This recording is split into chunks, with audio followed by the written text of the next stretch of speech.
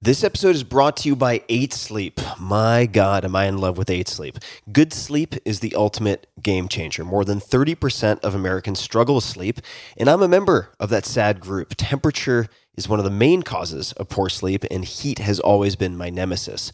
I've suffered for decades, tossing and turning, throwing blankets off, putting them back on, and repeating ad nauseum. But now, I am falling asleep in record time, faster than ever. Why? Because I'm using a simple device called the Pod Pro Cover by 8 Sleep. It's the easiest and fastest way to sleep at the perfect temperature. It pairs dynamic cooling and heating with biometric tracking to offer the most advanced but most user-friendly solution on the market. I polled all of you guys on social media about the best tools for sleep, enhancing sleep, and 8 Sleep was by far and away the crowd favorite. I mean, people were just raving fans of this. So I used it, and here we are. Add the Pod Pro cover to your current mattress and start sleeping as cool as 55 degrees Fahrenheit or as hot as 110 degrees Fahrenheit. It also splits your bed in half, so your partner can choose a totally different temperature. My girlfriend runs hot all the time. She doesn't need cooling. She loves the heat, and we can have our own bespoke temperatures on either side, which is exactly what we're doing. Now, for me, and for many people, the result, 8 Sleep users fall asleep up to 32% faster, reduce sleep interruptions by up to 40%, and get more restful sleep overall. I can personally attest to this because I track it in all sorts of ways. It's the total solution for enhanced recovery, so you can take on the next day feeling refreshed. And now, my dear listeners, that's you guys, you can get $250 off of the Pod Pro cover. That's a lot. Simply go to 8sleep.com/Tim or use code TIM. That's 8, all spelled out, EIGHT, sleep.com/Tim, or use coupon code TIM, T-I-M. 8sleep.com/Tim for $250 off your Pod Pro cover. This episode is brought to you by Magic Spoon. Magic Spoon is a low-carb, high-protein, and zero-sugar cereal that I eat all the time. I ate a huge bowl of their cocoa flavor about an hour ago after a short workout. And it's so easy to prepare. It's instantaneous practically. And you get a lot of goodness. You get a lot of bang for the buck. Time Magazine included Magic Spoon in their list of best inventions of 2019. And Forbes called it the future of cereal. It tastes just like your favorite sugary cereal from childhood. Remember those? But it's actually good for you. Each serving has 13 to 14 grams of protein, 4 grams of net carbs, and 0 grams of sugar. It's also gluten-free, grain-free, soy-free, and keto-friendly. It's delicious, and I don't say that lightly because most healthy versions of unhealthy foods are not delicious, but these guys really nailed it, and I know they did a ton of testing because I know the founders. Magic Spoon comes in your favorite traditional cereal flavors like cocoa, frosted, and blueberry. You can try them all by grabbing a variety pack at magicspoon.com/Tim. I'm going to order some more cocoa today, in fact, because I need more. Cocoa is my personal favorite, but that might change soon because they're launching 2 limited edition flavors, oatmeal cookie and honey graham, both of which I'm excited to try.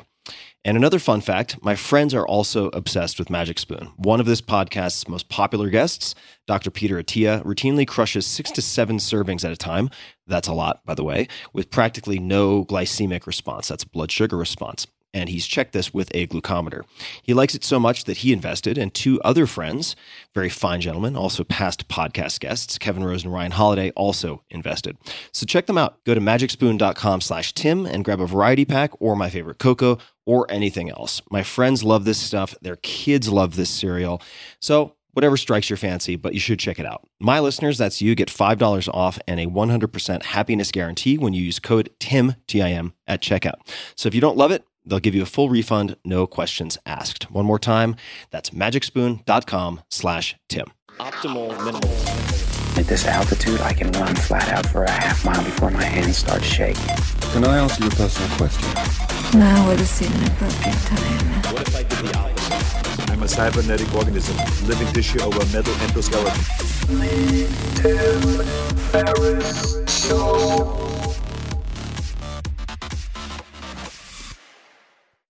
Hello, boys and girls, ladies and germs. This is Tim Ferriss, and welcome to another episode of The Tim Ferriss Show. My guest today is Mark Zuckerberg. Mark is the founder, chairman, and CEO of Meta, which he originally founded as Facebook in 2004. Mark is responsible for setting the overall direction and product strategy for the company. In October of 2021, Facebook rebranded to Meta to reflect all of its products and services across its family of apps and to focus on developing social experiences for the Metaverse, a term you've no doubt heard in the last few weeks and months, moving beyond 2D screens toward immersive experiences like augmented and virtual reality to help build the next evolution in social technology.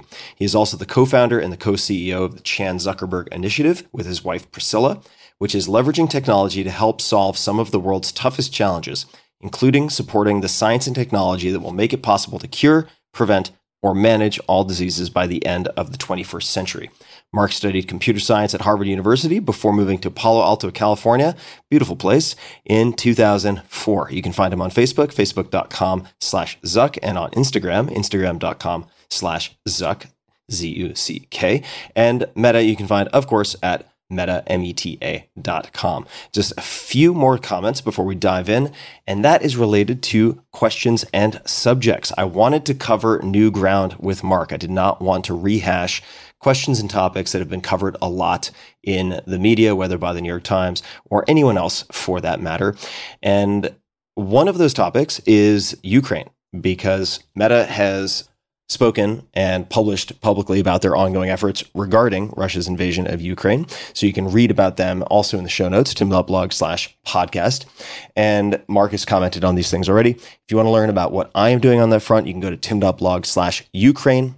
But we had limited time in this conversation, and I wanted to cover subjects that would have some staying power, some relevance moving forward 6 months, 12 months, maybe even several years when people are listening to this podcast in the future. So thank you very much for listening, and I hope you enjoy this very wide-ranging conversation with none other than Mark Zuckerberg.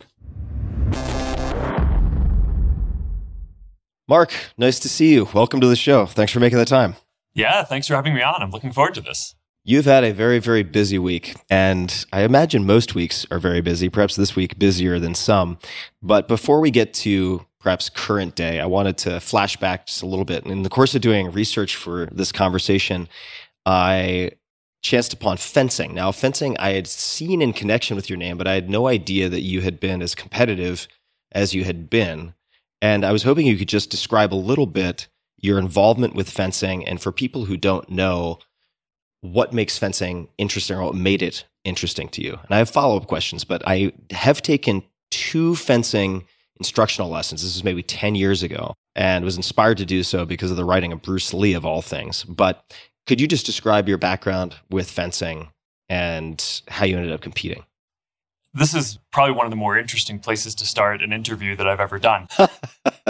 I fenced competitively when I was in high school. It's not something I've did since I was like a little kid or something like that, but I've always loved sports and just being active. I like problems that you can solve intellectually, but I also just think managing your energy and kind of being out there and being physical, it's just always been a really important part of my life. And I was looking for a sport that would do this in the winter in high school. I did a bunch of running, right? So I did cross country and I did tennis as well. So I started doing fencing, and I didn't do it competitively for a super long period of time, but the thing that I loved about it is it's obviously very physical and cardio taxing, just being kind of on your feet and kind of bouncing around. But it's also very, very mental. I mean, I have these memories when I was in my high school chemistry classes of writing out sequences of moves that I wanted to try when I was like doing bouts later after school that day, and different things that you can do to win in multiple ways, basically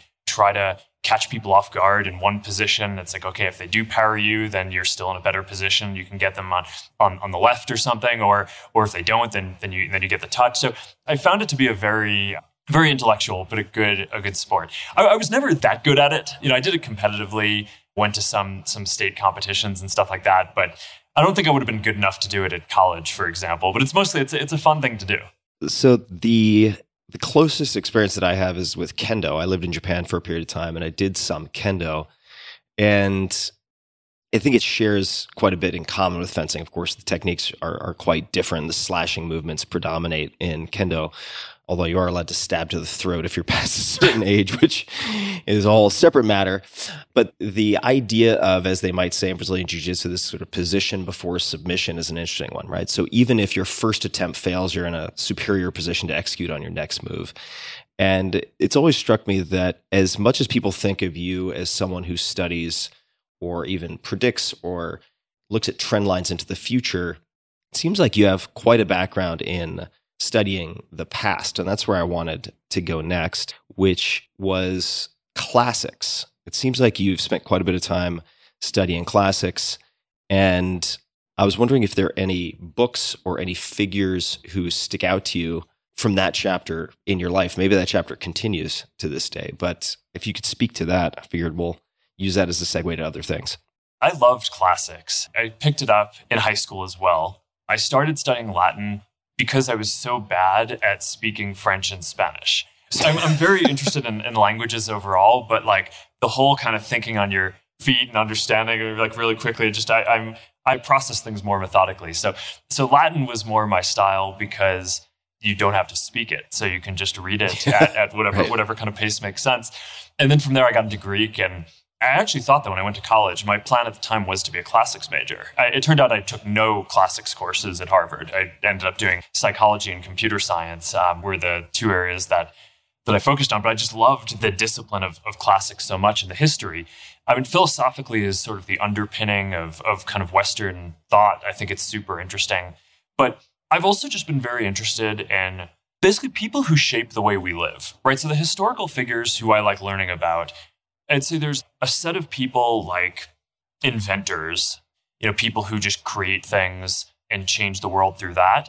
But I'm also very interested in historical figures who kind of try to invent or usher in new ways for people to live. So I always thought, Augustus was a very interesting historical figure. And I mean, one of the things, he's controversial for a lot of reasons, and, you can debate all the good and bad. But one of the things that I thought was just really always stuck with me about what he did was when he basically stopped the wars, at the time in history, there wasn't really a concept of perpetual peace. The concept of peace that they had at the time was like, this is just the temporary period during which your enemies are too weak to fight you, but they're going to come back. And he basically ushered in this notion of actually trying to convert a lot of the military towards other trades, because he's like, all right, no, we're trying to be more peaceful. We want to build a more positive sum economy. Let's kind of do this in a way where we can get people doing more productive things. And I always thought that was just a really interesting historical thing. And in some ways has parallels today to some of the work that I think is going on in the tech industry around the whole creator economy. If you just think about how many people today basically do jobs that they have to, that they might not actually like that much, they're supporting themselves, compared to where I think and hope that the world is going, which is just a much more robust creative economy where way more people can do things that are kind of intellectually or physically interesting to them, and in doing so build up communities around that and have enough monetization and economy around that to kind of support that.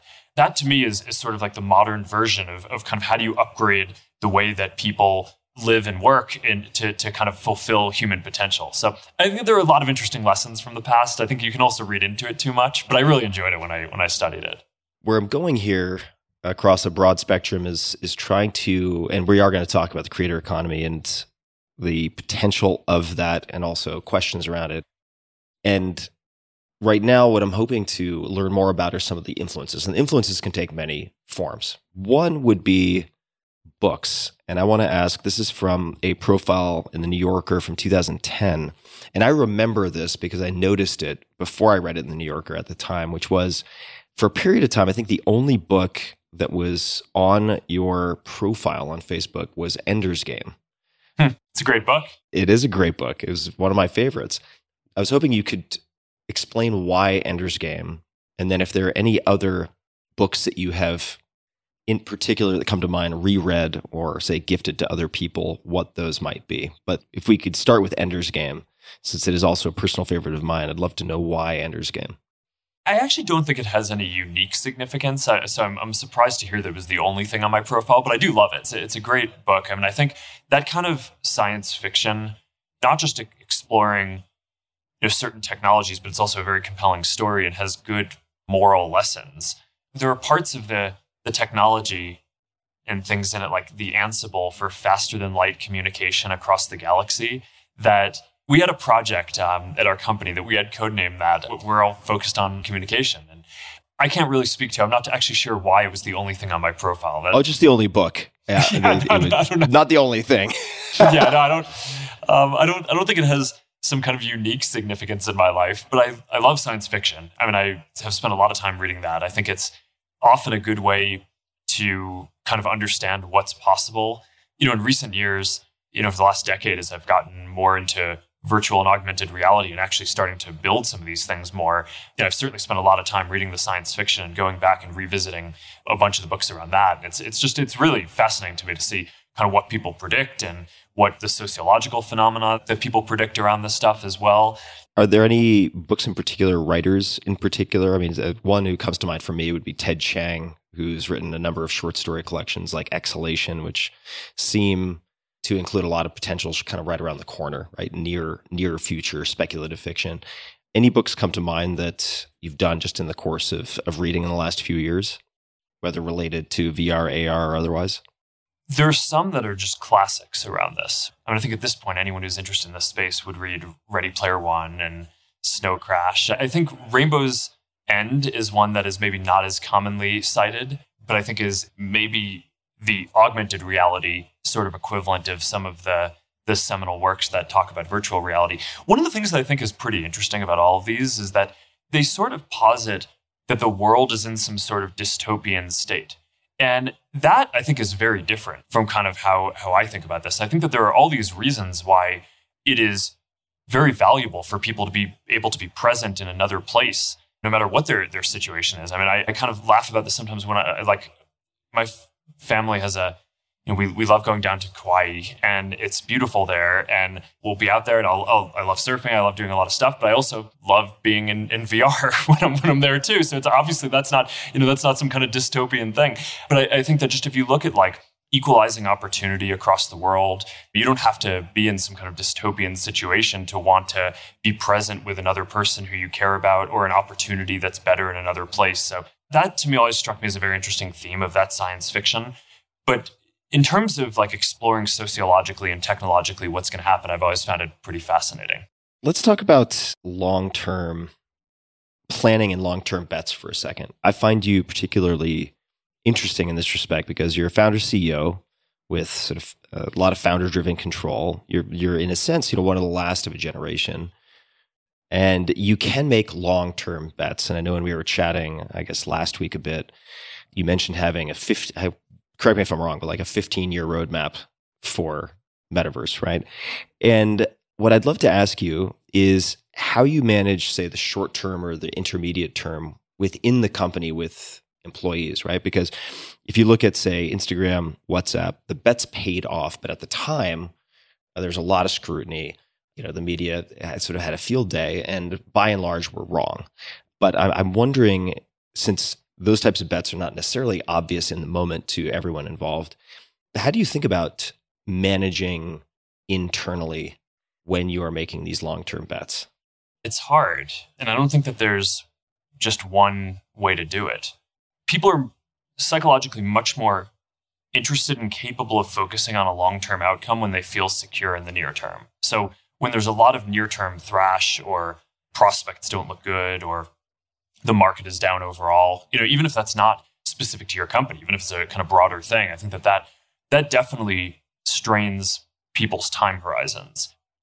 But good leadership is you try to get people excited about where you're going. You obviously, you can't just ignore the short term. There's a lot of stuff that we need to get done there. And at this point, it's a pretty big company. So, I mean, as one of our board members says, we need to be able to walk and chew gum at the same time, which is probably a simplification. But one of the things that I've sort of personally learned over the last 18 years of running the company is like, I remember when I was getting started, feeling like you weren't understood kind of feels bad. I think that there's a normal human impulse, which is you want to be understood. I think that that's partially why people want to express themselves and why communication is so important. People at some level have this intrinsic desire to be kind of understood and belong and feel like they're, belong with the people around them. And obviously being in a state where you're kind of something that you're trying to do is kind of fundamentally misunderstood or that people don't believe in it can be tough. But after going through a bunch of these cycles, I actually feel like I've trained myself to kind of see it the opposite way, which is if I'm doing something that feels too well understood for too long, then I feel like I'm just being complacent. So after having gone through a bunch of these different cycles, whether it's, a lot of things that are just not controversial today, but at the time people thought were crazy, taking the service initially from being a college website to not, buying Instagram or WhatsApp, which were, billions of dollars for the acquisitions. But like at the time, people were like, what? I remember, I think it was, I don't know if it was Jon Stewart or Colbert, but they did a segment that was making fun of the Instagram acquisition that was like, what? It's like, you bought Instagram for $1 billion of money? Are you kidding? So I think some of these things, it's like you kind of go through a bunch of these and you have the conviction to kind of push back on the world a little bit and say, okay, no, we're going to get through this and come out, 18 months, 24 months with something that we believe in. And after that happens a few times, you kind of understand that could happen. Most people still will get more of these bets wrong than right. So it's not like, I think it's obviously very important to not get too overconfident with this. But at this point, I kind of feel like if people fully feel like they understand what we are as a company and what we're doing, then I'm not pushing it hard enough. And that actually, now I'm at the point where like that feels bad to me. So I kind of like want to push us into the zone, which is, okay, let's kind of constantly be doing something that can be doubted. Because if we're not, then what are we doing? We have this huge opportunity to do exciting things and help invent things and create things for the world. And if it's obvious to everyone that we're kind of going to be able to do each of the things that we're working on, then I don't feel like we're kind of making the most of what we need to do. So I'm not sure that answers the original question around internally, how do you get people through it? But I actually think a lot of this, how do you get an organization of 100,000 people through something, is about managing your own psychology and about managing your team's psychology. For sure. One of the things that I've always found is you can pretty much, I think, get an organization through and a team through almost any challenge as long as you can maintain good cohesion. So it's the external stuff that doesn't bother me that much. I mean, it's, people can criticize us. I mean, if they're people I respect, I care a lot about that and want to make sure we do better. But it doesn't make me not sleep at night. When our stock price goes down, that doesn't make me not sleep at night. When there's a new competitor, that doesn't make me not sleep at night. If there's an issue on my team and there isn't good cohesion, then I'm not sleeping well until I resolve that. It goes back to, the very first thing we were talking about with fencing. It's intellectual and you're managing your energy. I think like in order to get through these things and build big long-term things, you kind of just need to, I think you need to take care of yourself and you need to take care of your core team. And basically in doing so, you can lead a pretty large organization through some pretty difficult times to do some pretty awesome stuff. But I think that it's intellectual, it's energy, and it's about kind of training yourself to be uncomfortable. So let's talk about the training yourself to be uncomfortable or to become more comfortable with discomfort. Does anything come to mind just in terms of managing your psychology? For my own psychology, the way that I try to manage this stuff is I wake up in the morning and you get like whatever emails you have of like stuff that's going on in the world, right? So it's world events, it's team events, whatever trends we're seeing across our products. And often in there's a fair amount of bad news and like new things that I need to absorb. And one of the things I've found that just for kind of managing myself is that if I try to just go straight into the day, almost every morning when I wake up and like read through my emails and get the news, it's almost like getting punched with sort of like a ton of new context. And it's like, okay, I need to like internalize this. So I found that doing, something physical and something that's like meditative to take my mind off of it for like an hour so that I can reset and go do work is really important. So that's why, things like foiling or surfing have been really important to me, because when you're out there in the water, it's like pretty hard to focus on anything else. When you're on the board, you're focused on making sure you stay on the board and don't mess something up. When you're not, you're, especially if you're kind of towing or something like that, there's not a whole lot of downtime. So I've found that for my own performance is significantly better when I have something like that, that's like meditative and physical and allows me to kind of output some energy and then I can come back in. And it's almost like I'll have subconsciously settled all the news that have happened in the world. Now it's like, okay, now let's go deal with it. Now, obviously, if there's something that's really an emergency, I'm not going to, go do a sport or something. I'll go deal with it. And obviously, part of life is you don't always get to control your schedule, and that's kind of how that goes. When I compare kind of how I do on the days when I kind of get to have some time to soak that in or to kind of have an outlet versus just like jumping right in, I find I'm often like stewing in bad news or something, and then I'm not as productive. So that's sort of my own personal way that I try to manage situations like this. But obviously a key part of this is like having an awesome team, and it's not primarily about me at this point. It's a big company and we have awesome people who are running all these different groups. So I get that what I'm saying, kind of how I've worked out the system for myself, isn't necessarily something that would work for a lot of other people. I think the meditative palate cleanser makes sense, though, especially if you're talking about things like foiling, where the consequence of a lapse of attention on what you're doing has immediate penalties. So it's regulating in a sense. Maybe I'm not strong-willed enough or calm enough to just do straight up meditation. It's like I actually need to put myself in a situation where it's difficult to not focus on that thing. Part of this too, I do think managing energy is an interesting thing. I mean, some of the folks who I work with at the company, they say this lovingly, but I think that they sometimes refer to my attention as the eye of Sauron. In that basically, they're like, you have this unending amount of energy to go work on something. And if you point that at any given team, you will just burn them. But at the same time, just kind of managing that so that way I can like manage my own energy and diffuse it well enough so that way it's like, okay, I have the thing that I'm focused on that day. And it's really important to me that I can, as often as possible, manage my schedule so I can actually focus on the things that I'm naturally thinking about. I just think the engagement that you get of having like an immediate feedback loop around thinking about something, then getting to go talk to the people who are working on this is so much better than like going and scheduling a meeting that you'll have 3 weeks later when, maybe the topic will still be important, but it's not like what's going on at that time. So getting that balance right, I think is an important thing for sustainability for the organization as well. Yeah, for sure. And we may come back to energy management. We're going to touch a lot of subjects. We're going to bounce from the professional to the personal and everything in between. Let's touch on some things that are kind of top of mind or might be top of mind right now, because I certainly have a lot of questions related to, say, the metaverse and a longer term roadmap. And we chatted briefly prior to this about engineering versus science problems. So I think I'd love to unpack that at some point. But let me ask a really specific question first, and that's related to kinesthetic feedback and engagement, right? So one thing that struck me about Ready Player One, especially in the cinematic version, so the movie itself, is that you have this incredible tactile environment where they're grabbing objects and interacting with objects, feeling impact and so on.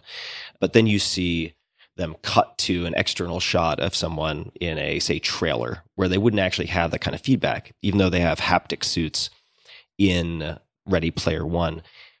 What do you see as kind of the roadmap for that type of interactivity? Does it? So the more I thought about this, the more I realized, well, surface level stimulation may not be quite as immersive as people would hope for. Do we need to wait for some type of Neuralink type of computer brain interface where we're actually stimulating the brain and not simulating, but actually producing sort of the perception of kinesthetic engagement? How do you think about the future of that type of hardware and interaction? I think that there's a pretty long arc there. And it's also just pretty amazing how good of a sense of presence you can get, even with certain things being pretty raw or out of place, right? The original devices that we had for virtual reality didn't even have hand presence, right? They just had the headset and it had this wire. So you kind of had this wire like wrapped around your neck because it had to go to a computer to power the thing. And it just over like every year we basically like knocked down one or two more barriers, right? So then we got Quest, which you got rid of the wire. You got it so that now you could run virtual reality at 1/50th or 1/100th of the compute power than what you have in a powerful desktop with a mobile chip on your headset. Then we got hands, and the first set of hands were basically controllers, but now you're actually getting actual hand tracking with like all 10 fingers being able to be tracked in real time. In the next version that's coming out, we have sensors for your eyes so you can make realistic eye contact with someone in virtual reality. And just thinking about to what extent you can do without some of this stuff. I mean, think about all the Zoom calls that you've been on over the last couple of years during COVID. There's no real eye contact over video conference because your cameras are in different places. And even without that, it still gets you pretty far. So in VR today, adding realistic eye contact, each of these things, it's like, you kind of almost don't realize that you're missing them. And then when you have them, you're like, whoa, that's like a really core part of the human experience is being able to, make eye contact and hold eye contact with someone and like have that gaze. So I think you'll just add more things over time, more realistic expressions, more realistic avatars, going from kind of cartoon and stylistic and fun to photorealistic and having that work. And then at some point, I think you will get haptics. And, the way that we kind of think about, a haptic glove, for example, screens have resolutions, right? You think about how many pixels are on the screen, and you can actually think about haptics in your hand or anywhere else is basically also having a resolution. It's like how many pinpoints can it make across your hand, and your hand is super sensitive. So it can actually, your actual physical hand can have a very high amount of resolution for haptics. But when we first start getting haptics, they're not going to have that high of resolution, but it's still going to be amazing. And then every year they're going to get better and better and better. So I think that there's like quite a far roadmap on this, which is partially what makes it super exciting, right? It's like you can have realistically a 15-year roadmap of like, all right, what is it going to take to deliver the kind of virtual reality presence that you want to be, feel like you're physically there with another person. At the same time, augmented reality is a whole separate set of problems because now you're putting a hologram in the real world. So that's kind of a similar thing there.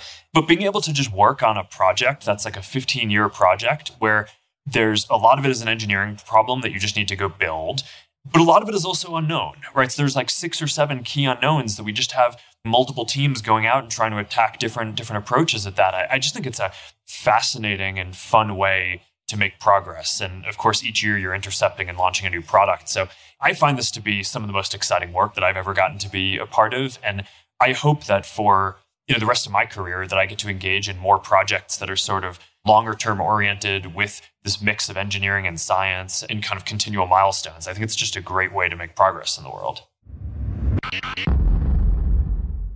Just a quick thanks to one of our sponsors, and we'll be right back to the show. This episode is brought to you by Helium 10. Helium 10 is an all-in-one software suite designed to help entrepreneurs launch, manage, and scale profitable e-commerce businesses on Amazon as well as on Walmart.com. So whether you're an entrepreneur who wants to start a business on your own terms or you want to scale your existing e-commerce operations, Helium 10 can help. They process more than 2 billion data points daily. That's a lot of data. Have a robust 450 plus million ASIN database and provide at-a-glance analytics like seasonal trends for products, profit estimates, and more. I did a bunch of vetting on these guys with help from all of you, actually, looking for recommendations, how much you would recommend them. And I've been very impressed with the feedback I've seen on social media from their community of 1 million plus users. So they cleared the hurdle, and here they are. You'll be able to tap into Amazon's existing customer base, product demand, and shipping infrastructure to launch your business. And just as a reminder, Amazon will handle all shipping and returns for you. Join more than 1 million Helium 10 users worldwide by signing up for a free account at helium10.com/Tim. That is helium10.com/Tim. Sign up for free at helium10.com/Tim. I'd love to ask some more questions about Metaverse and also the recent announcement related to Instagram and NFTs, just to touch on that. And then we're going to go back and fill in with some backstory and some family questions, if you're open to that. As I'm looking at the Metaverse and have been observing fairly closely Web3 developments and NFTs and so on in the last handful of years, I've been thinking quite a lot about your long-term planning and then how you must think about sort of secondary effects, tertiary effects of these technological advances.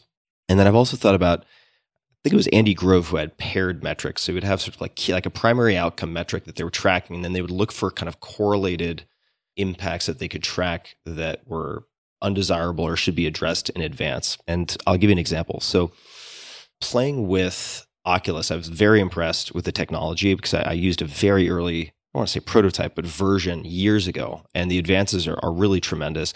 And I had an opportunity to chat with a friend of mine who, unbeknownst to me, at some point, and I'm blanking on the exact game title, but he was something like second in the world or third in the world in mini golf.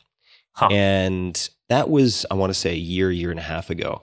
Now he's not even in the top 500. So there's clearly a large demand for this. The number of users is increasing rapidly, and it's still early, right? It's really, really early. Now, when I used the technology most recently, and I had several ligaments torn in my knee, so I had the experience of actually engaging with it sitting on a couch, which was fascinating because it was my first time not mapping out sort of the playing area and walking around. So I actually had the ability to test it as somebody who was sort of mobility restricted, which was amazing. When I came out of the experience, it took a while for my eyes and brain to readjust to sort of the depth perception of objects around me. And I was chatting with this friend, John. He said, oh yeah, it takes about 2 to 3 months and then you adjust completely to that.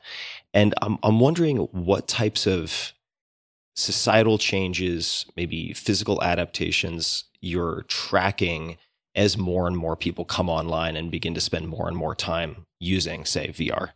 The framework that you're talking about having goals and metrics to track those goals and then counter metrics is, I think, a really important one that we basically encode into all of our teams across the company. They're basically things that we think are good if we can enable more connection or more different things across the company. But then there are kind of counter metrics in all of these areas that we're tracking to make sure that we don't exceed or don't increase negative effects.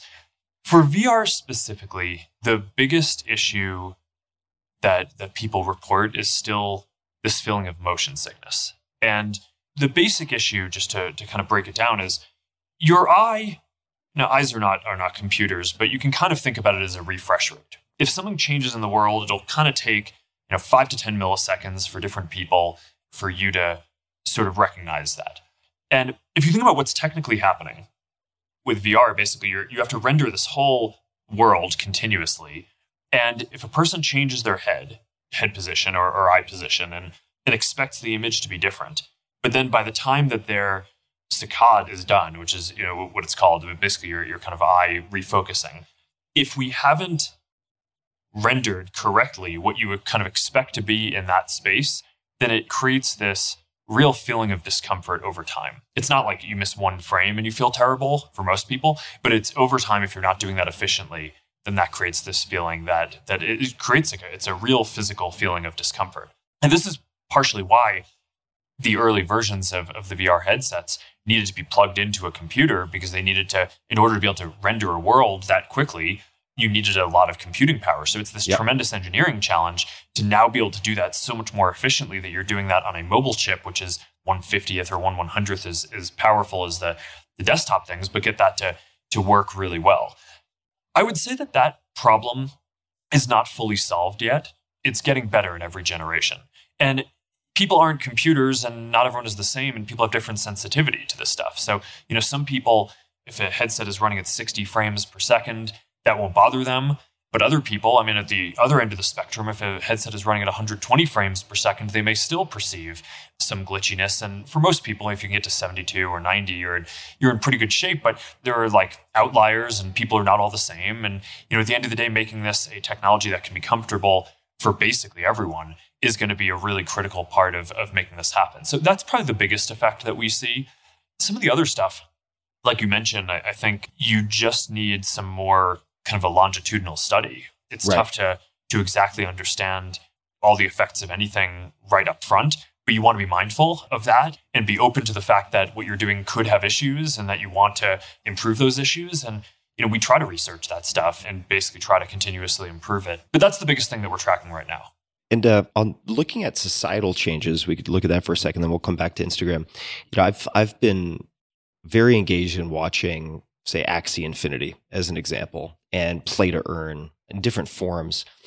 And it's been pretty mind-boggling to see, for instance, that there are so many players in the Philippines who are earning income that they can now impact large elections, right, as a constituent. And I'm wondering how you see this developing. And this is certainly Meta is going to be a primary player. There are going to be other players, but if we get to the point where, and please poke holes in this if you have a different view of things, but if we get to a point where there's almost a universal basic income provided by the broad spectrum of jobs that you can have in the metaverse or online, what do you think some of the societal effects will be of that? It seems to be certainly growing faster than I ever could have imagined, even though a lot of it is maybe not right in my backyard, but it's certainly on a global level seems to be expanding really quickly. I'd love to hear you speak to that in any capacity. I don't interpret this as a universal basic income. I think what we're actually going to see is just the creation of a lot of different worlds that have different rules. So I think we'll kind of explore, and people will get to spend more time in worlds that there are very different rule sets around, right? Everything from different physics, literally, to like how you can move through the space, to different modes of governance. One thing that I think is pretty important, and that I hope that we can build into the Horizon platform, that it's the social platform that we're building, is the idea that anyone can create a space, but then spaces can be nested in other spaces. So you can basically create a building or a store, and then that can be inside a city that someone else creates. And then there's the question there of, okay, well, how do you govern that? Who gets a say in what policies? Who can enter it? How do taxes work? Like, what's the basic business model of that space? What are the design codes around, like, what are you allowed to build there? All these different dimensions. And the physical world there's a lot of it, but it is, at the end of the day, more finite than what we're going to have with the virtual world. So not everyone can kind of get to be the mayor of their own virtual space and see how that evolves. But I think part of what we're going to get to see is you're going to have, they could be, young people in Philippines or anywhere else around the world experimenting with basically creating worlds that are not just a single space or an experience, but actually like an environment or a polity in a way that other people can kind of be a part of. And I think that there will be sort of pretty interesting innovation, social and economic and governance innovation, as long as this gets designed in a good way. So I guess more than any specific policy idea, I think this could end up being a way to basically explore a lot of different ideas and kind of see which of these different environments that evolve are going to be appealing to people in different ways. I think that's going to be wild to watch play out, and it's one of the things that I'm really looking forward to. Are there any societal shifts or changes, not necessarily catalyzed by Meta, but just that you see coming or plausibly coming that you guys are trying to get ahead of or think about, just in terms of mitigating problems later? Is there anything that comes to mind? I'm not sure if this is exactly what you're getting at, but one big shift that I think is happening is the rise of distributed work. I don't view that as a problem. I think it's good. There's just a lot of research that shows that people's opportunities, social, economic, and otherwise, are generally pretty anchored to physically where they are. And I think, sometimes people draw this juxtaposition of, say, okay, there's like the digital world and the real world. That's not actually how I think about it. I think that there's a physical world and a digital world, and the real world is actually both. And increasingly, I think people will use these technologies to be able to be present in places that they physically can't be. And I think that that's really powerful, right? It's like we're doing this podcast and we're not sitting next to each other physically, but it like feels like we're here and we're kind of having a live conversation. And in the future, maybe 5 years from now, if we were doing this, we'll have AR glasses and hologram version of me will be on the couch next to you. And I think that will be even better than what we're doing right now. So I think that through video chat, you can have moments where you feel present.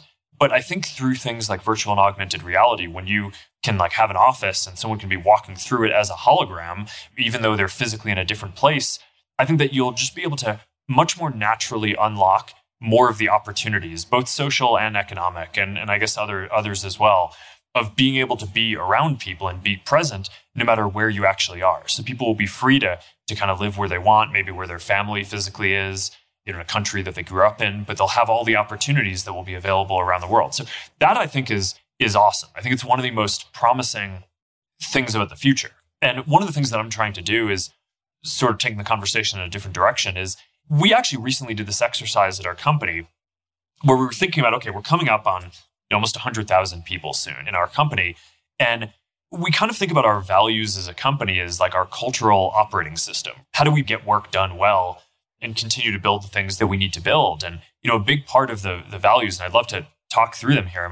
This is actually the first podcast or any public thing that I've done where I've discussed any of the values. So I think it'd probably be pretty interesting to go through it. But one of them is basically, we've rolled out this value called live in the future, which is basically about the world is moving towards being distributed first, both because we think that that's a good trend for how we work and because we aspire to play a role in building all the technology to enable that through virtual reality, augmented reality, metaverse, software, and infrastructure, and like avatars to express yourself. We have this saying that we want people inside the company to eat your own dog food, that use the things that we're building internally as part of how we work, because that's also, it gets us in a faster feedback loop to make those tools better for everyone else around the world. But that's one of the 6 values that we just rolled out. I actually think it might be interesting to go through the others too, but up to you. Yeah, please, let's go through them, and then I'll have some questions about them, I'm sure. Some of them we kept, but we're just changing how we execute them. So one thing that I think our company is pretty well known for is having the value of move fast. I've always basically believed that values are only useful if you can legitimately disagree with them. I always thought like values like be honest are not that helpful because like, of course you have to be honest, right? It's like, I feel bad even needing to write that down. If you have to write that down, then something kind of went wrong. But I don't know any good company that doesn't focus on honesty or demand that of their employees. So from my perspective, that's not like a useful, if you only get to write down like 5 or 6 concepts to program into your culture, you want them to be things that good companies can reasonably do differently. And I think part of this is that good values, you need to be able to give something up in order to get them. So around move fast, we've always had this question. It's like, you can't just tell people to move fast. The question is like, what's the deal? Like, what are you willing to give up? And famously, it used to be move fast and break things. And the idea was that we tolerated some amount of bugs in the software in order to encourage people to move quickly. Because moving fast, I think, is the key to learning. It's like you want to increase the iteration cycle so that way you can get feedback from the people you serve quickly and then incorporate that into the product. So we would literally get into situations where competitors of us would ship once a year or once every 6 months, and we'd ship code every day. Of course, we're going to learn faster and we're going to build something better if you're shipping something every day. So the question is, what are you willing to give up? So it used to be we would tolerate some amount of defects in the product. It got to the point as the company grew, we were producing so many bugs that going back and fixing them was actually slowing us down more than we were speeding up. So I still thought, okay, like moving fast, this is still like a really important thing. We've got to change how we do it. So we kind of evolved to building a somewhat less sexy phrase, move fast with stable infrastructure. And basically the new bet was we're going to invest disproportionately in building up good infrastructure and abstractions inside our company, so that way the average engineer who comes here is going to be much faster and more productive at getting things done than in other places. And at a scale of almost 100,000 people, what this really means now, companies just add process over time. And it's all good intention, right? It's like people are trying to make sure that we don't repeat mistakes that we've made. So you just add this like checklist of things that everyone needs to do before they can ship anything. But most companies don't have a counter process to that to basically garbage collect and remove processes that are no longer that useful. What I'm really focused on now is just methodically going through and making sure all of the different processes that we've built up as a company still serve us well, and kind of empowering an effort to go do that. So now that's kind of what Move Fast is focused on. Should we keep going? You want to do the next one? Yeah, let's keep going. All right, so let's do it. So yeah. The second one is it's focused on long-term impact, where on the one hand, you want a very fast cycle time to learn quickly, but on the other hand, you want to always keep people focused on the prize and long term. One thing that's sort of unfortunate, we had a version of this before that we just said focus on impact. But a lot of people, especially as the company grew, interpreted that to mean do something that would make an impact in this 6-month cycle, right? So that way, like when you have your performance review, your manager can point to something good that you did and you get promoted. And it's like, oh God, that's like definitely not what we're trying to do. Obviously, it's good if you can have an impact in the near term, but you want to be able to kind of have a fast iteration speed to learn quickly. But it's not always important to deliver something every 6 months. You want to make sure that you're focusing and improving things for the long term. So we've actually made a bunch of changes to our culture. We changed performance management and the performance cycle that people have from every 6 months to now it's just once a year to make it so that the timeframes that people have are longer. The next one is a new one that we added. We call Build Awesome Things. And the idea here is that I actually think that there's a pretty big difference between things that are valuable and things that are awe-inspiring and amazing. And I kind of think that our company has been pretty good at building things that a lot of people use and like. But for a combination of reasons, we just haven't focused quite as much until the last few years, especially as we've worked on a lot of this metaverse work in virtual reality and things like that. We haven't focused as much on things that are just awe-inspiring. And I actually think there's this balance where you need to do both. You can't do things that are just all inspiration and no substance. But I also think you can go too far in the other direction of just doing things that are useful. But I think a lot of what the world needs right now is inspiration. There are a lot of things in our lives in modern day that work pretty well, but a lot of what we sort of lack is a positive vision for the future. A lot of the metaverse work, to me, has that level of inspiration. And that's partially why I find it super exciting. We talked about live in the future. That's mostly focused on being a great distributed workforce. From the early days of COVID, I sort of tried to put a flag in the ground that we were going to, even after COVID is done, I think by the end of this decade, hopefully have 50% or more of the company working distributed and working remotely. And I still think that that will be awesome and just unlock opportunity, get access to more talent. And then the last two, be direct and respect your colleagues, which I find as the company grows, one of my colleagues, Boz, has this saying that we're in danger of nicing ourselves to death. I think like as organizations grow, there's a sort of politeness that comes in where when you're just working with a small set of people and you're comfortable with them, you can actually be a lot more blunt and direct. And Cheryl always says that the amount of progress that we make is directly proportional to the number of hard conversations that we're willing to have. As companies grow, I think like it's tougher to give hard feedback. So trying to build that into the cultural operating system, which is like we're just going to really reward and focus on being direct with each other, I think is a really important thing. And then the last one, I realize I've probably been talking for like 10 minutes straight at this point, but I think okay. this is the first time I've talked about this stuff publicly. So I have a lot That's of good. things to say. When we rebranded the company to Meta, we had this internal question of what should we call our employees. And someone actually emailed Douglas Hofstadter, right, the renowned author and thinker. He wrote back and was like, it should be Metamates. And internally, I felt like if Douglas Hofstadter thinks we should be Metamates, then who am I to disagree with that? So our last value is Metamates me, which is, it's sort of this adaptation from this old naval saying, shipmate self. As the company grows, you want to make sure that the people stay focused on the long term and the whole enterprise, and then their teams, but then and also take care of themselves. I think that that's like sort of having that as a framework is pretty important. So I'm happy to go into more detail on any of these, but I also want to be aware that this is quite a long answer and monologue as it is. So wherever you want to go with this. Yeah, let's pick up on it. And then I have a whole bunch of other things I'd love to get into. But with respect to the values, so I've seen and looked very closely at the values of, say, Amazon, which have iterated, that Bezos put together, and others. And I think the degree to which values end up the, for lack of a better term, sort of operating system of people at a company varies widely, company to company. And I'd love to know how, or if you are, and you mentioned one example of the longer performance review timeframes, right? Incentivizing these behaviors. Do you have a team that is sort of determining how to facilitate supporting these values throughout the organization so that they do have more saturation, so to speak?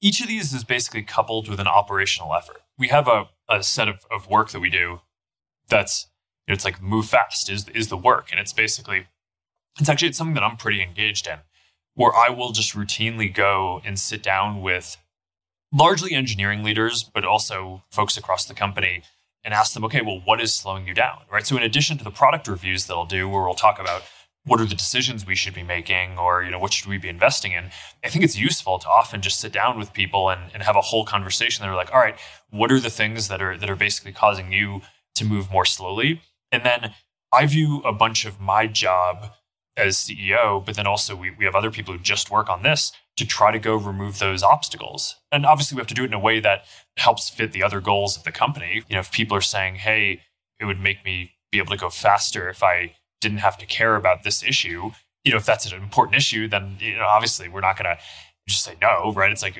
let's figure out how we can care about that issue and do this as efficiently as possible. you can apply energy methodically over a long period of time towards oiling or greasing the wheels in the organization in the direction that you want. And I think you can get it done over time.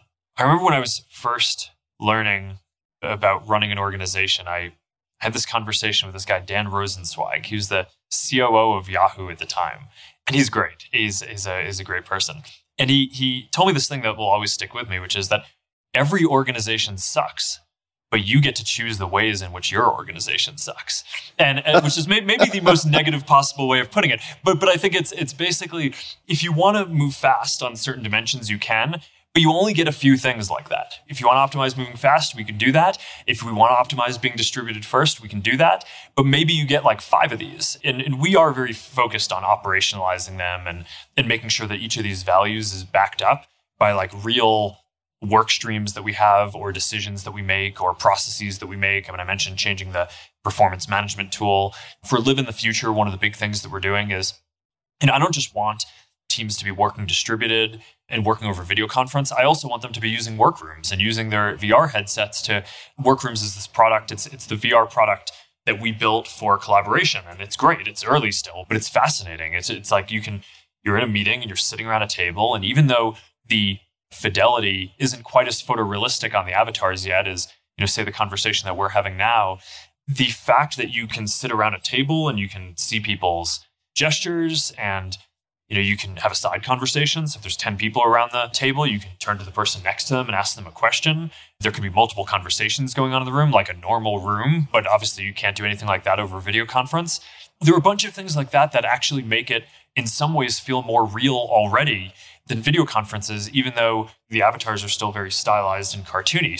But we basically have a rule that everyone who's in leadership or management should be basically doing at least like one standing meeting a week in Workrooms. We want to get the feedback loop going on that. That team now is overwhelmed with feedback on how to get it to be even better. But I think one of the outcomes of this is like, I think Workrooms is going to probably learn what they need to do to be a great product a lot faster than a lot of others in the space. So that's kind of one way to operationalize these. But yeah, you got to operationalize them if you want them to be real. Otherwise, they're just words that you put on a website somewhere. I want to say that one thing that came up repeatedly in the course of doing homework for this conversation was how relentlessly product focused you are. And I heard multiple anecdotes. I don't know if they're apocryphal. I can imagine them happening though, where you'd be walking down the street and some kid would be like, Facebook sucks. And you'd walk over and be like, oh yeah? Well, tell me, like, show me why it sucks. Like, show me. And then you'd take like 25 notes. And the next day, team would get a long list of things from having actually sat down with someone for like a half hour, 45 minutes and having them walk you through their experience. And I do think that's generally that true.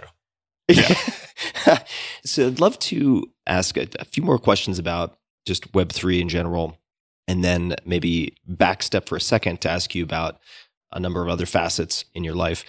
With Instagram and NFTs, so I know that Web3 is getting a lot of airtime right now, and I just came from a separate conference where like every conversation involved Web3, and it strikes me that Web2, Web3, decentralized, centralized are going to coexist. I mean, I'm no expert, but it seems that people want curation. In many cases, they want trusted third parties. I don't want to always be my own bank. There are good reasons why I use banks instead of not taking on all those responsibilities myself. And I'm wondering how, let's just say in the case of Instagram, some challenges that perhaps you foresee. And I can imagine, for instance, if people can turn, hypothetically, posts into NFTs, how that might affect, let's just say, content moderation and safety precautions and so on, if they actually have ownership of their posts, right? So, this is a hypothetical that I'm just kind of throwing out there, but what type of challenges do you foresee coming up in the near term or in the long term? The one that you just mentioned is I think, a really fundamental one. I mean, at some level, you can make things censorship resistant, which has a bunch of equities. And there are certainly a lot of people who feel like their expression is restricted online more than they would like. But that also prevents, if you really can't stop people from expressing things, then how are you going to fight against terrorism or child exploitation or things that people think are like really awful? Even the people who generally want more stuff to be allowed online. So really removing the ability for anyone to do any kind of moderation at all in a broader platform, I think is problematic. I think in something like messaging, we don't expect, the people who run our messaging platforms, whether it's us or Apple or whoever, to go kind of moderate a message that you send in private. But if it's sort of this distinction between the living room and the town square, right? If you're in a space that's a broader space, then I think that there is a little more need to make sure that things conform to the values that society wants, right? And reducing things that are just really, that I think everyone agrees are bad, like terrorism and child exploitation and bullying and things like that. Taking a step back on your question around Web3 and NFTs, I come at a lot of this from the perspective of thinking about the metaverse and how to make it more interoperable and a better environment for creators. I do think that there's an interesting conversation to have around Instagram and Facebook and what to do there. But I tend to think about that as sort of how can you help bootstrap a creative economy in these 2D social apps that will be much, much bigger once you get to this metaverse vision over time. I think the reason why interoperability is so important is because imagine this case. We get to a point where instead of spending 3 hours a day on video conference calls, you are now spending that same time in basically feeling like you're actually present with someone, either because they're a hologram on your couch with augmented reality, or you're in virtual reality in something like Workrooms, but a future version of it where you're like actually, you feel like you're physically there with them around a table. Okay, so now in a world where you're spending a few hours a day doing that, you're going to care about how you express yourself. Both the avatar, right? Do you show up as a photorealistic version of yourself? Are you a dragon? Or are you kind of a stylized version? But a lot of this is going to be like, okay, how do we choose to express ourselves is through the clothing and what we wear and what we put on. But now imagine that every app that you go to, anything that you do to express yourself, so you get a sweatshirt, it's in an app, you can't actually bring that to another app. That would just be massively stifling for the whole creative economy, because now as a consumer, you're not going to want to buy a lot of sweatshirts because they're not going to be that useful because you can't bring them between places. And because you're not going to want to buy that much, it's going to be less useful for creators, and fewer people are going to be able to make a living basically designing these kind of experiences or virtual architecture, or virtual clothes, or different things like that. So the ability to be able to take how you want to express yourself and take your stuff with you between these different experiences, I think is just like a really key technical principle and standards thing to hopefully achieve with the metaverse. So I hope we can get there. And in order to push in that direction, I think it's helpful to start sooner in things like Instagram and Facebook by supporting the communities that are doing things like NFTs. So that way you can get to minting, you can get to bringing your stuff around between these different places. But I do think that the challenges that you're mentioning, where all systems, I think, end up being some combination of some element of decentralized and centralized. I think actually a lot of new systems just create value by decentralizing and creating more opportunity in some area by creating a new tool that a lot of people use.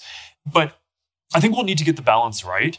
And that's something that I'm probably more optimistic about the Web3 stuff than most other people who are running these big companies.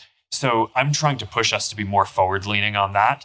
Our kind of fundamental belief is that if we create more use cases where creators can start to do this stuff, then you'll get more experimentation, and you'll also just get a bigger creative economy over time, which I think is a huge part of the goal. It's going to be exciting to watch. I have to say also that doing a bit of biographical research, looking at your trajectory, having known quite a bit already, it's incredible to me how much complexity you have learned to grapple with, in the sense that now on a global stage, if there are conflicts or state actors who want to engage or need to engage, Meta is almost always, it would seem, going to be on the playing field in some capacity. And it's just very impressive to me that you have, from the very beginning, reached this point where you're grappling with so many different layers of complexity. So I just wanted to say that first and foremost. I appreciate that. I can't even imagine. I honestly can't even imagine. I have enough trouble dealing with the complexity of a tiny team of fewer than 10 people, much less 100,000, and then the global stage. One thing I did want to ask about, I had Noah Feldman on this podcast a long time ago. You put a lot of time and thought into the oversight board. Yeah. What is your assessment of how that's going? Well, I think it's early. One of the things that I think has been really promising is that society needs a network of different institutions that it feels like are legitimate or have some legitimacy for making decisions. in order to basically accept the decisions and feel like they're fair.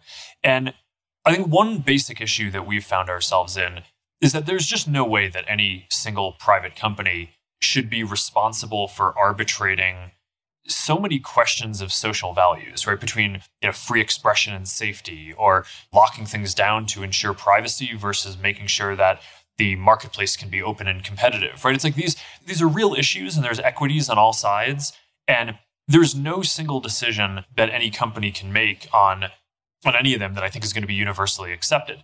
So I think, therefore, you really want to not set up a situation where one company kind of has to make a lot of these decisions by themselves.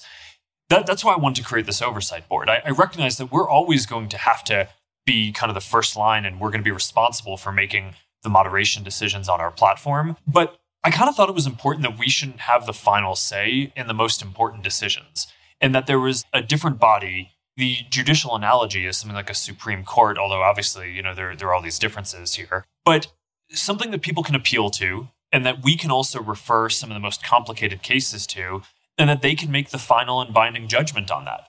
And one of the things that we've seen that I think has been interesting is that it does seem like there's a little bit more acceptance when the oversight board weighs in on something complicated than when we just do it ourselves. And I think part of that was we put a lot of thought into making sure that the people who are on the oversight board are world-renowned in terms of a focus on human rights, really focused on free expression as well, because at the end of the day, these platforms are about giving people a voice, diverse, spanning a large portion of the globe. Legitimacy isn't like a binary thing. It's not like either it's completely rejected or it's completely accepted by everyone.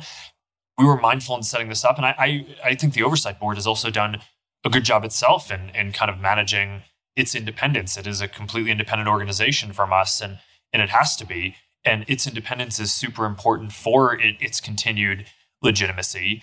Overall, I'd say I'm sort of optimistic about how it's going, but I think building that sort of trust and legitimacy also takes time. It's not like a thing that you can just turn on in a year and then all of a sudden people will be like, okay, this thing exists, great. It's going to be making decisions, it often overruling us or rebuking us on things, and people seeing that we respect its independence and its authority and going and implementing that. That's, I think, how it basically builds legitimacy over time. But I think as an institution, I think it's really important that we have this kind of independent function. Of course, over time, having clearer rules set in kind of democratically elected Congress would be, I think, the most useful thing. And we're getting that more or less in different parts of the world.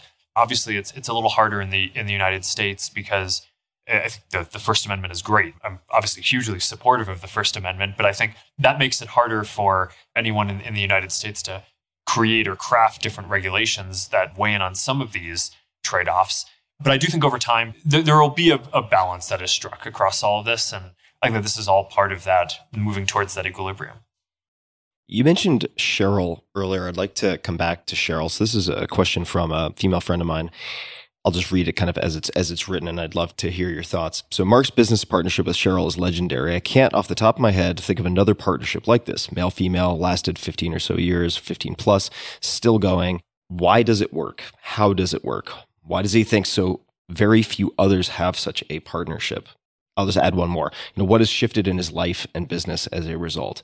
So I would just love to hear any thoughts on that, because it does strike me also as a very unusual partnership that has been that has proven itself with tremendous longevity. I think in a lot of ways that partnership has defined the growth of the company. And so first of all, I would give a huge amount of the credit for this working to Cheryl. I think she is an amazing person. And if you think about when she joined the company, I was like a kid.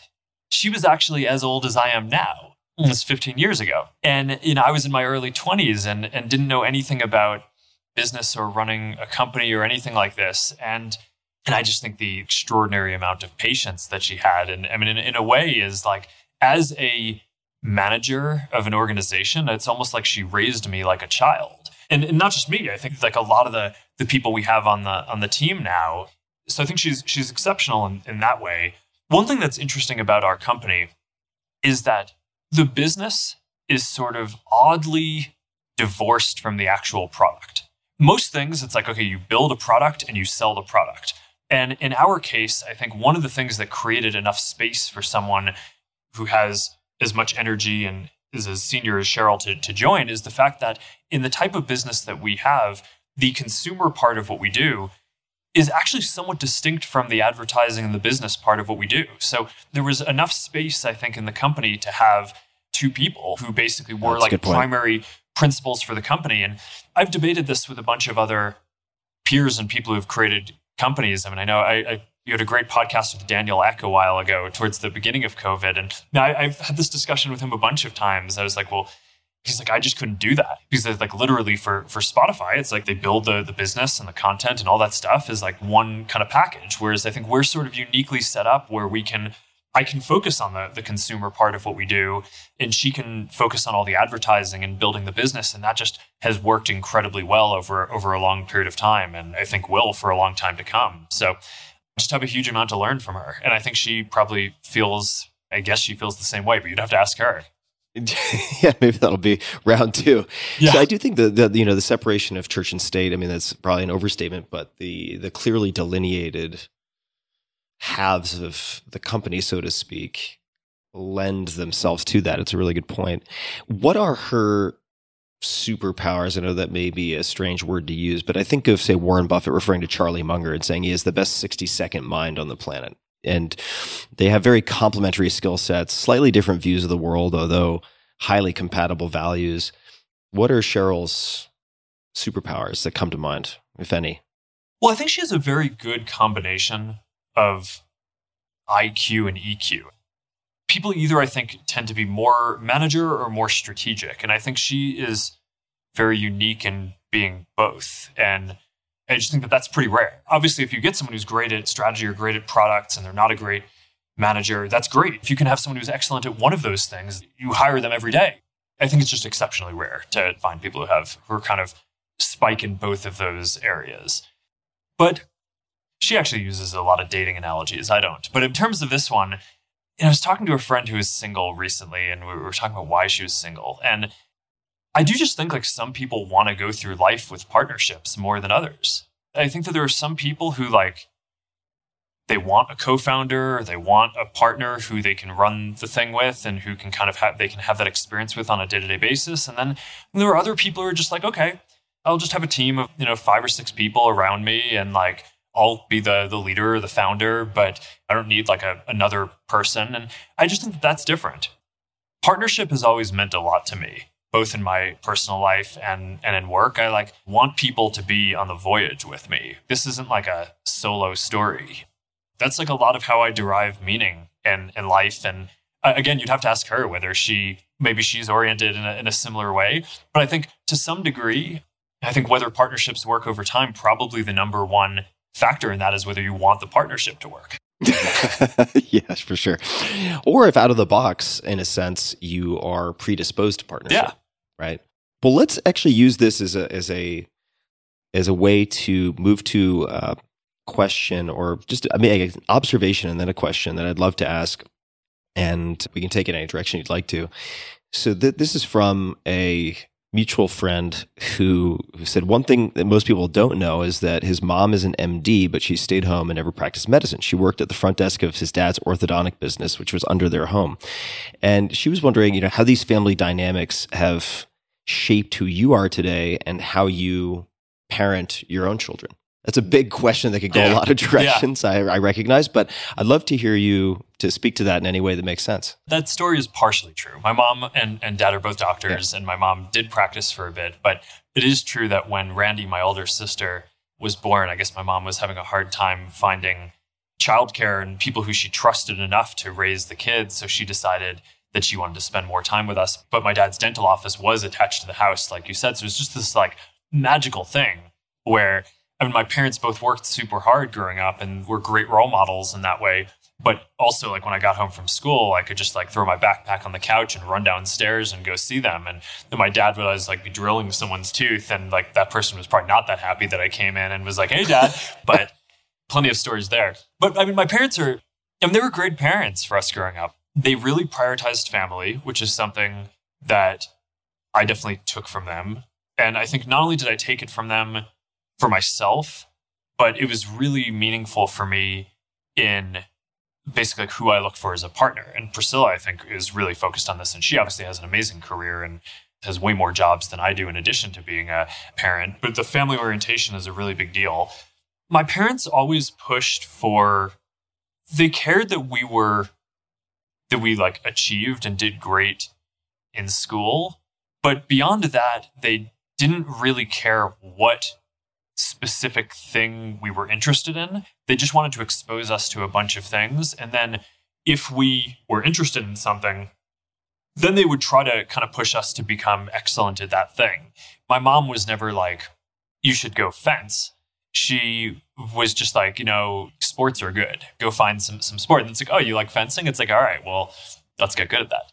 I have 3 sisters, and they're all excellent at very different things. Our family is quite musical, but that's most expressed through Randy, who is just an excellent musician. You can kind of go through the different siblings. I guess I got computers, and seems to have worked out for you. Yeah, I think so. I'd say Donna's like the intellectual one, and Elle has always been the kind of most well-rounded and social and athletic of us. Which is, as I've grown up and I've kind of gotten even more into sports, it's been really fun just getting to see how much better she is at me at like skiing and all these things that we kind of grew up together doing. But no, I think like that's sort of how I hope to raise our kids. Is I care a lot that they're going to be good at school, but I also care that they can get exposed to a lot of different things and kind of choose the things that they want to do. It's a fun adventure. One of the things in terms of my parenting is I try to, no matter what is going on in the day, I always do bedtime with them. I mean, I guess every once in a while I have to travel, although with COVID, it's been nice. I haven't had to travel that much. So that's maybe one silver lining of the pandemic for the last couple of years. But it's, I just take an hour every day and we read, we like sing, it's, I'm reading this book with them now, The Way of the Warrior Kid, which is good. I recommend this. Wait a second. Is this Jocko? It is. Is this Jocko Willink? Yeah. Look at that. That's great. It was recommended to me. Do you know him too? So Jocko's first ever long form public interview is on this podcast. Okay, there you go. And yeah, so I know Jocko very well. So this book was recommended to me by Toby Lutke, the founder and CEO of Shopify. And the girls love it. And now they've started training jujitsu. And they're like, so this stuff, takes on a life of its own. It's super fun. Having stuff that we do together every day. And then I always wrap up the day with them. We have this routine that Max calls the good night things, which is basically every night we go through. I'm like, all right, what are the things that are most important in life? And they're health, loving family and friends, and something you're excited about.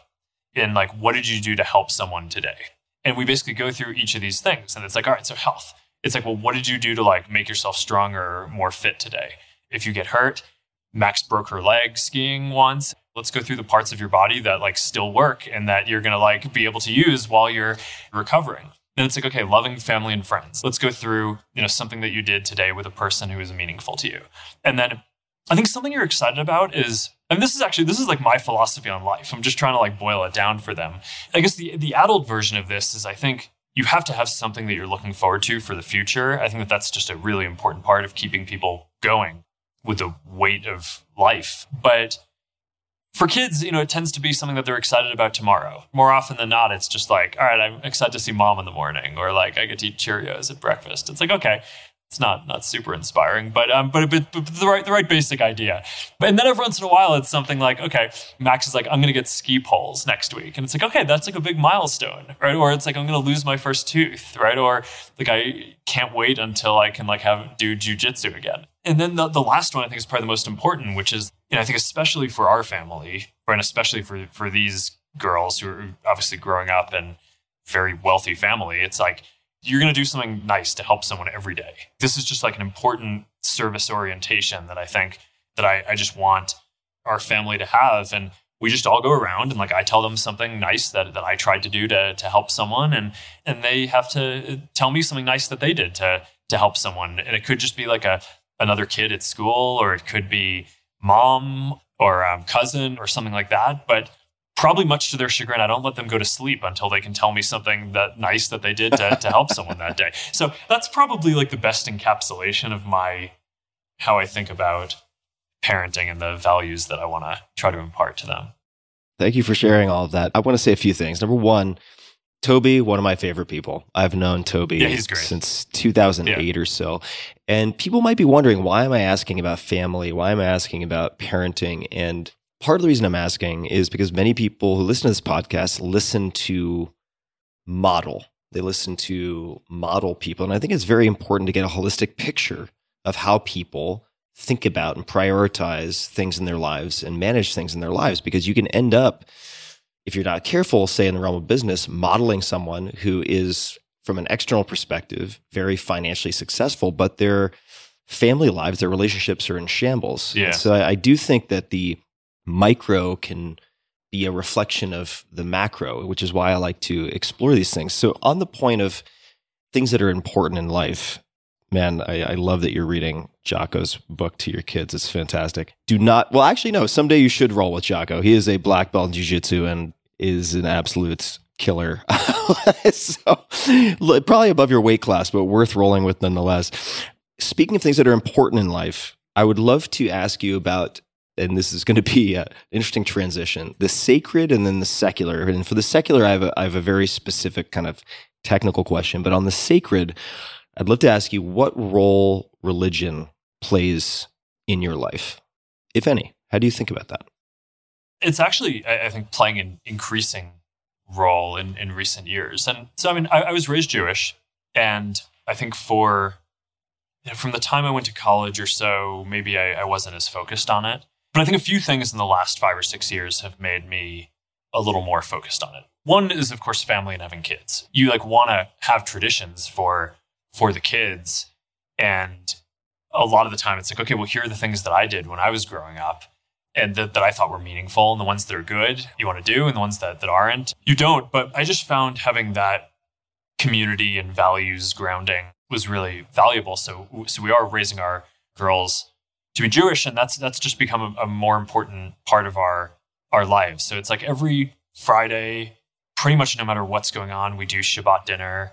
Priscilla actually loves this. I mean, she's basically, it's sort of a meditative thing for her, but from, I think about Tuesday or Wednesday, she starts carving out like an hour or so of the day to start cooking this Shabbat dinner. And basically we have a bunch of friends over, and it's just like a real center point to the week. That element I think is more cultural. Then I'd say for me personally and for our company, probably for a lot of people around the world, I mean, the last 5 or 6 years have been pretty tough. If you just look at kind of how people felt about our company, before 2016, if you look at average sentiment around the company, it's like there was almost never a month when the sentiment was negative. And since 2016, there's almost never been a month where the net sentiment has been positive. There have been so many social issues that have been kind of brought to the forefront that, we talked about this a little bit before in terms of the oversight board and how it's important that it's not just one person or one company making all these decisions trying to balance these complex social equities, but there just need to be things that are bigger than you in your life. So even though our country has a lot of struggles, I probably believe more in democracy now than I would have. I probably hadn't even, didn't think about it that deeply before. But I just think believing in kind of democracy in our institutions is sort of a bigger force than any individual, I think is sort of a grounding thing. But I think similarly, believing that there are things that are bigger than that, like God, I think is also just sort of a really grounding thing for me. So the more you sort of study the Bible or the Torah or whatever, I mean, there is just a lot of wisdom in it in terms of, how to live your life, how to think about creation and building. I mean, no matter what you're doing, no matter how kind of modern or technological it is, I just think that there are interesting lessons. It's like at the beginning of the Torah and Genesis, most of the Bible is basically rules for how to live your life. But it starts with, why does it start in this place of talking about the creation? It starts off with okay, God created people in God's image. And it's well, what does that mean? What does that mean you're supposed to go do? But it starts off talking about creation, how God created all this stuff. It's yeah, I think that there's a real interpretation in that is kind of personal to me, which is a lot of what we are here to do is create good things in the world. And I think that that's like very intrinsic to when I'm having a bad day or a bad month. I just think like there's something that's sort of grounded in, no, this is like what I think a big part of what we are here to do, build things that make the world better. And I think that that is like a fundamental thing that is sort of ancient wisdom. As people face challenges in their lives and as you think about the next generation, I think that these are both things that tend to ground you and tie you to much longer arcs and traditions. And that's certainly been the case in my life. You know, I've actually gone to a number of Shabbat dinners here in Austin with friends of mine, and it's made me feel like I have perhaps a ritual deficiency. It's such an incredibly grounding, nourishing tradition. I mean, outside of the religious context. And it also, what you're saying reminds me, I'm blanking on the book. I think it's 4,000 Weeks, but it's by Oliver Berkman. And there's a chapter called Cosmic Insignificance Therapy. Just the relief that one can feel when their time horizon and what they're considering sort of spans outside of themselves. Yeah, that's the balance. And is to understand that there are things that are bigger than you, but what you do still matters. So I'm going to get to the secular question, and I know we're running up on time shortly. But in the 2010 New Yorker profile, which can't believe everything you read, so we'll see where we go. But among interests that were cited here, one was eliminating desire. Do you recall having this in your interests? And I'm curious about this, though, because it's very emo. That might have been more of a phase of life thing. That was the Mark emo phase. Like, all right, we could paint my room black. Yeah, no, it's...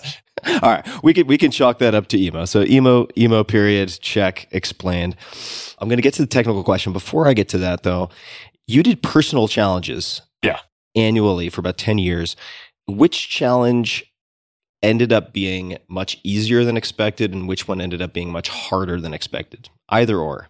Just be curious to know. I still do stuff like this. I don't make as big of a deal of it anymore. But I think just kind of throwing yourself into different situations to learn new things I think that's just a big part of life. So, well, which ones were hard? One, I tried to meet a new person every day for the year. That was hard for me. I'm pretty introverted. I built some amazing relationships out of it. I started teaching this class at the local Boys and Girls Club with a friend and like mentored the kids for... Just talked to them a couple of weeks ago. They were all like, none of their families had gone to college before, and now they're all graduating college. It's pretty cool. That's amazing. But it's I'm super introverted, so I think that's probably been another silver lining of the whole distributed work thing for me is having space to kind of think and kind of control my time and like not get interrupted by other people so much. But it is an interesting balance, being introverted but also being pretty sensitive and caring a lot about other people. I think that people kind of think that introverts are like, don't like other people or something. That's not true. I just get overwhelmed easily. The interesting thing is they all went in weird directions. One year, I did this like year of running.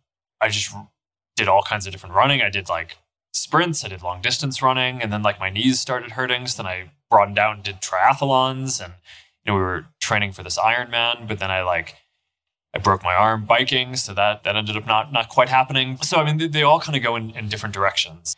I learned Mandarin one year. You can't learn Mandarin in a year. I ended up studying it for... Challenging one. I mean, maybe someone can. I cannot. We talked about my language deficiency earlier on. I mean, that was partially... I like kind of throwing myself into things that are hard. And, like I said before, I mean, I've studied a lot of languages in my life. A little Spanish, a little French, a little Hebrew, a lot of Latin, a bunch of Greek, but it's actually hard for me. So I kind of like doing things that are hard for me. And obviously Mandarin is important because Priscilla's family is Chinese. So Priscilla and I, after dating for almost 10 years, we decided we didn't want to have like a big wedding that we didn't want a lot of people asking us about it for a while. So we did it as a surprise wedding and basically didn't tell anyone. And then the morning of the wedding, we were kind of telling everyone. And I told Priscilla's mother in Mandarin, and I never knew before that if she understood anything I was saying.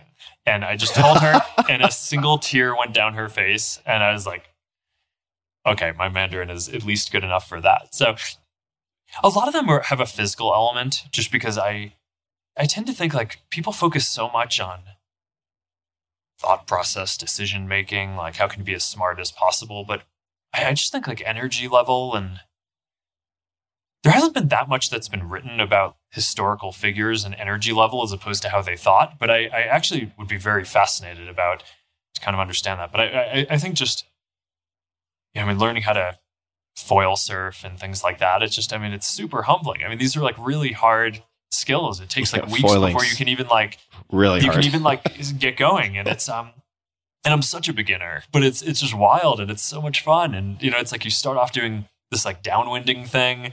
The awesome thing about the foil is like there's almost no friction compared to a surfboard, right? A surfboard, you need to like be in a big wave or else like you just stop. But a foil, you're kind of standing on the board, but you're actually riding this little wing and it has no friction. So you can kind of or very little friction. So you can basically just ride it on open ocean swells. And it's this great workout. You just like can pump in between swells and, your heart rate gets up to like 160, but you can go for like a mile or more. And it's wild and it's a great workout. And you can't think about anything else while you were doing it because you will fall immediately.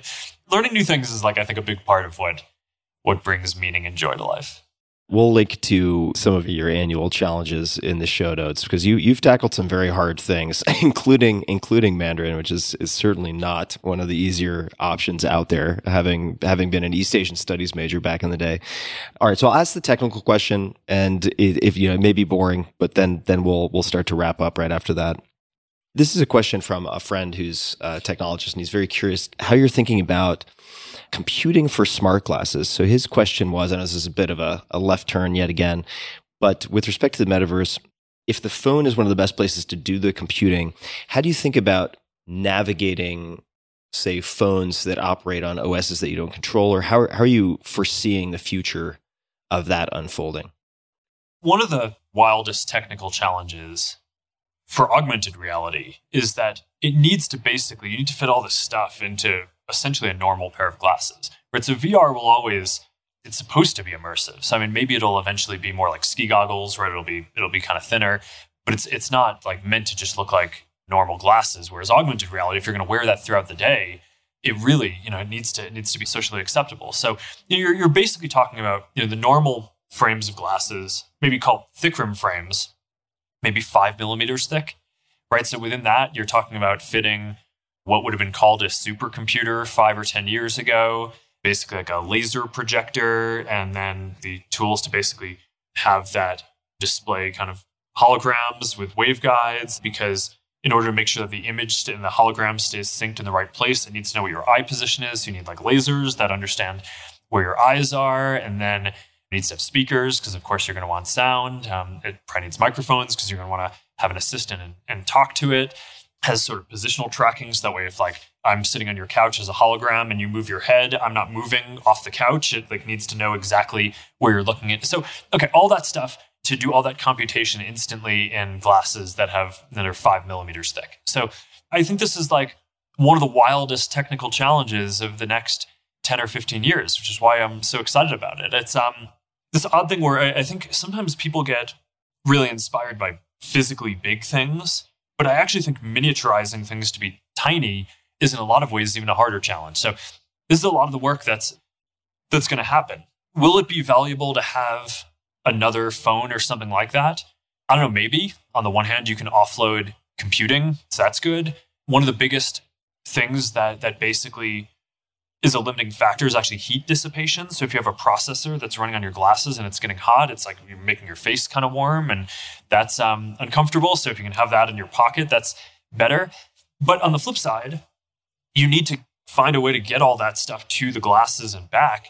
And wireless chips are actually pretty energy intensive too. So at some point, you're going to always have some computation on the glasses. The kind of equilibrium, I don't think, is to have all of the computation somewhere else.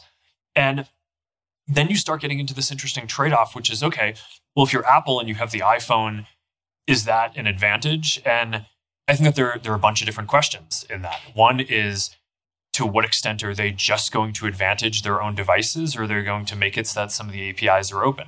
And I think that this is somewhat of a regulatory question, right? It's like, are they going to be allowed to just make something that has, they have a billion iPhones out there? Are the regulatory agencies around the world going to allow them to just like only make it so that their glasses work with their thing? It would seem to me like that there would be an issue with that. But then there's this other issue, which is if you were designing a secondary device for, say, input or something like that, it probably wouldn't look like a phone exactly. So there's also some ways in which I think when new computing platforms come around, people tend to assume that that model is sort of going to work and that whatever the new thing is just sort of a peripheral to that existing platform. But I think it kind of depends. It's like maybe the watch is more of a peripheral to your phone, but I would guess that augmented and virtual reality are so fundamentally different that whatever you want in your constellation of devices, you probably want it to be designed specifically for that and not just like, okay, you happen to have a phone, so now let's shoehorn it into doing augmented reality too. So I think that there's like a lot of interesting questions in this. But I don't know, at the end of the day, I think that there's like just a ton to be invented, and there are a lot of different ways that this could go. Thank you, Mark. And I appreciate you taking so much time in what is an incredibly busy week, I can only imagine. Is there anything else that you would like to touch on? Any requests to the audience? Anything at all that you'd like to chat about or mention before we bring this to a close? I mean, this was a pretty wide-ranging conversation. It's fun. I mean, I've never had someone start by asking me about fencing, and I don't think I've ever done an interview where we've talked or a podcast where we've talked so much about sports. I mean, I don't know. I feel like we could do a whole nother one of these. I mean, we didn't go into science at all or curing diseases. I know. I have a lot of notes left. There's a whole nother session on that. Maybe like another couple of hours at some point. But yeah, for sure. This has been a lot of fun. Thank you for having me on. Of course. I really appreciate you being on and making the time for it. And to everybody listening, we'll also link to everything in the show notes, certainly. And if there are any additional resources, Mark, that you or your team would like to put in the show notes, we can add those in the show notes at tim.blog/podcast. And certainly people can find you online rather easily, I would say. Facebook, Zuck, Instagram /Zuck. And of course, people can find Meta at meta.com. And it's been fun to have a wide-ranging conversation. And as expected, I have many, many pages of topics left that we could cover. And certainly the science and research side is something that, if the opportunity presents itself, I'd love to get into at some point. But I really appreciate you taking the time to have this conversation, Mark. This has been fun. Thanks for having me. Hey guys, this is Tim again. Just one more thing before you take off, and that is 5 Bullet Friday. Would you enjoy getting a short email from me every Friday that provides a little fun before the weekend? Between 1.5 and 2 million people subscribe to my free newsletter, my super short newsletter called 5 Bullet Friday. Easy to sign up, easy to cancel. It is basically a half page that I send out every Friday to share the coolest things I've found or discovered or have started exploring over that week. It's kind of like my diary of cool things. It often includes articles I'm reading, books I'm reading, albums perhaps, gadgets, gizmos, all sorts of tech tricks and so on that get sent to me by my friends, including a lot of podcast guests. And these strange esoteric things end up in my field, and then I test them, and then I share them with you. So if that sounds fun, again, it's very short, a little tiny bite of goodness before you head off for the weekend, something to think about.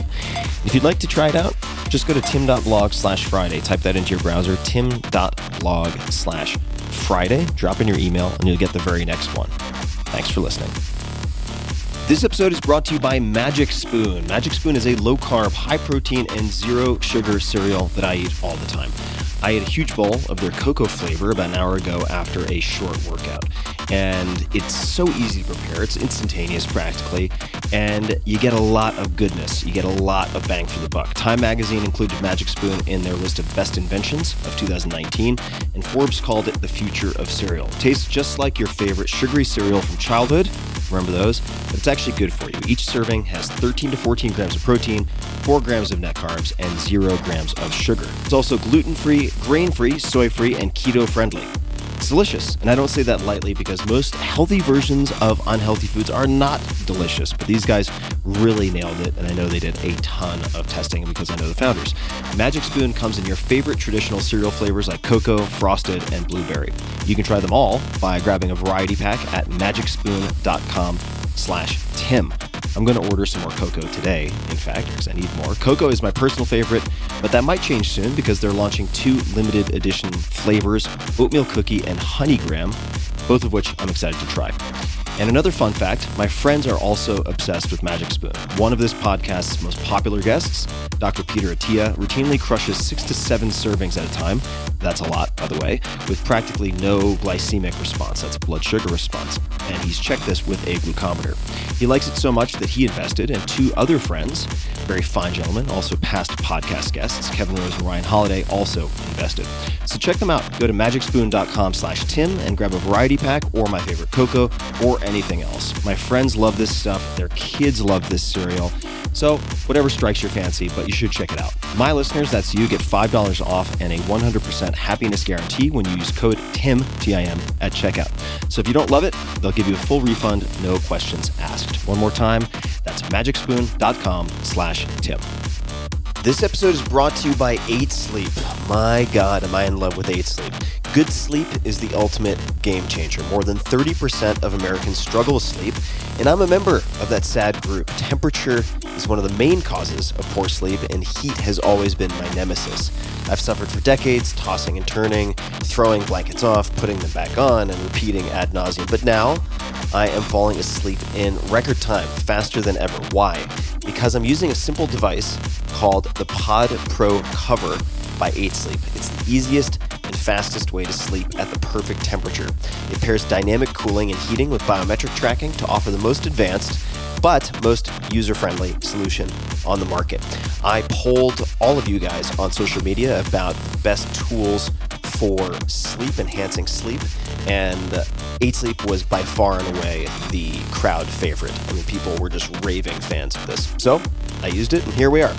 Add the Pod Pro cover to your current mattress and start sleeping as cool as 55 degrees Fahrenheit or as hot as 110 degrees Fahrenheit. It also splits your bed in half, so your partner can choose a totally different temperature. My girlfriend runs hot all the time. She doesn't need cooling. She loves the heat, and we can have our own bespoke temperatures on either side, which is exactly what we're doing. Now, for me, and for many people, the result, 8 Sleep users fall asleep up to 32% faster, reduce sleep interruptions by up to 40%, and get more restful sleep overall. I can personally attest to this because I track it in all sorts of ways. It's the total solution for enhanced recovery, so you can take on the next day feeling refreshed. And now, my dear listeners, that's you guys, you can get $250 off of the Pod Pro cover. That's a lot. Simply go to 8sleep.com/Tim or use code TIM. That's 8, all spelled out, EIGHT, sleep.com/Tim, or use coupon code TIM, T-I-M. 8sleep.com/Tim for $250 off your Pod Pro cover.